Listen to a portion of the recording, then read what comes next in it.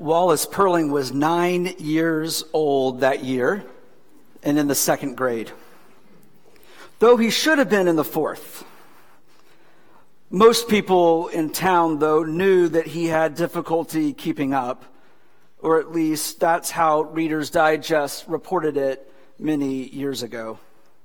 Still, Wally was liked by most all the kids in his class, all of whom were smaller than he was, although the boys still had trouble hiding their frustration when Wally would ask to play ball with them, or any game for that matter, where the goal was to win. They'd find a way to keep him out, but Wally would hang around anyway, not sulking, but hoping. He was helpful, always willing and always smiling, and the protector, paradoxically, of the underdog. If the older boys chased the younger ones away, it would be Wally who would say, "Can't they stay? They're not bothering anyone." Wally fancied the idea of being a shepherd that year in the Christmas pageant, but the play's director, Miss Lombard, assigned him a more important role. After all, she reasoned, the innkeeper didn't have that many lines, and Wally's size would make for a refusal of lodging to Joseph more forceful. And so it happened. The large audience gathered that night in the auditorium for the town's annual extravaganza of creches and crooks, beards, crowns, halos, and a stage full of squeaky voices.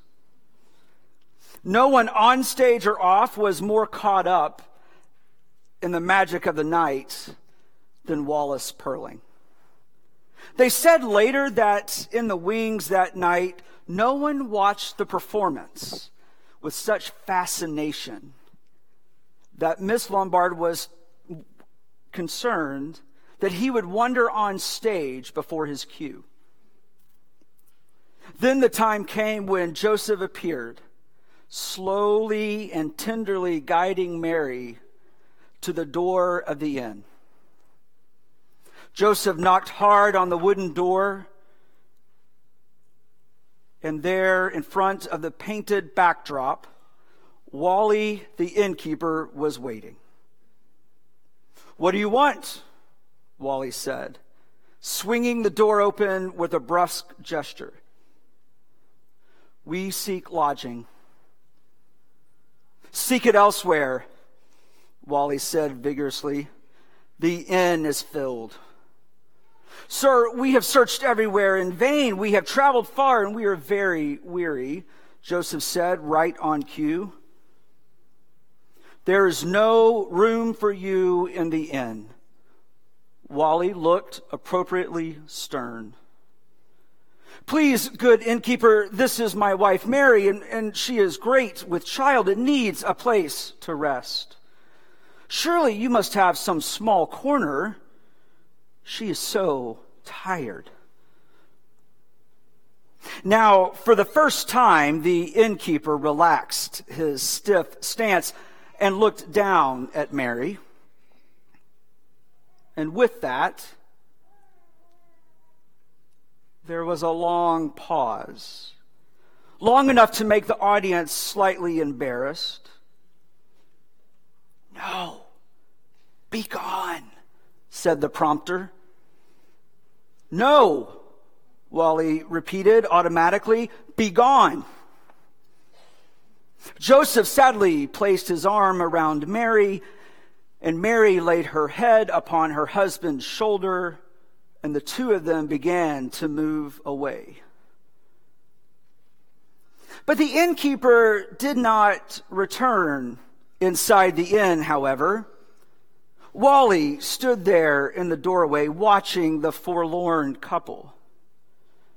His mouth open, his brow creased with concern, his eyes unmistakably filling with tears. And suddenly, this Christmas pageant became different from all others. "Don't go, Joseph," Wally cried out. "Bring Mary back." And Wallace Perling's face grew into a bright smile. "You can have my room."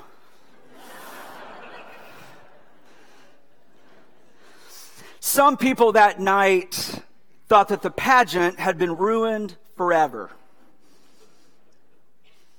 But a lot of people there considered it the most Christmas pageant they had ever seen. Neil Maxwell wrote, "Each of us is an innkeeper who decides if there is room for Jesus." I don't know about you, but for me, this time each year, it's an intentional decision about whether or not I am going to allow the commercialization of Christmas that I freely exercise to take hold, or the sacred to decide the season. Will it be the holiness or the frenetic pace that dictates my holiday cheer? As the ancient story is retold, I am tempted each year to place a cage around my heart and exclaim, "There is no room for anything else that demands my time, my energy, my resources, or my vulnerability. There's already too much asked of me. Surely the child of God wants nothing more." Like the little drummer boy, I want to exclaim, "I have no gift to bring." And yet, like Wally Perling, just before the Holy Family slips into the darkness of a humid Florida December night, I find myself exclaiming, "Don't go. Don't go. You can have my room."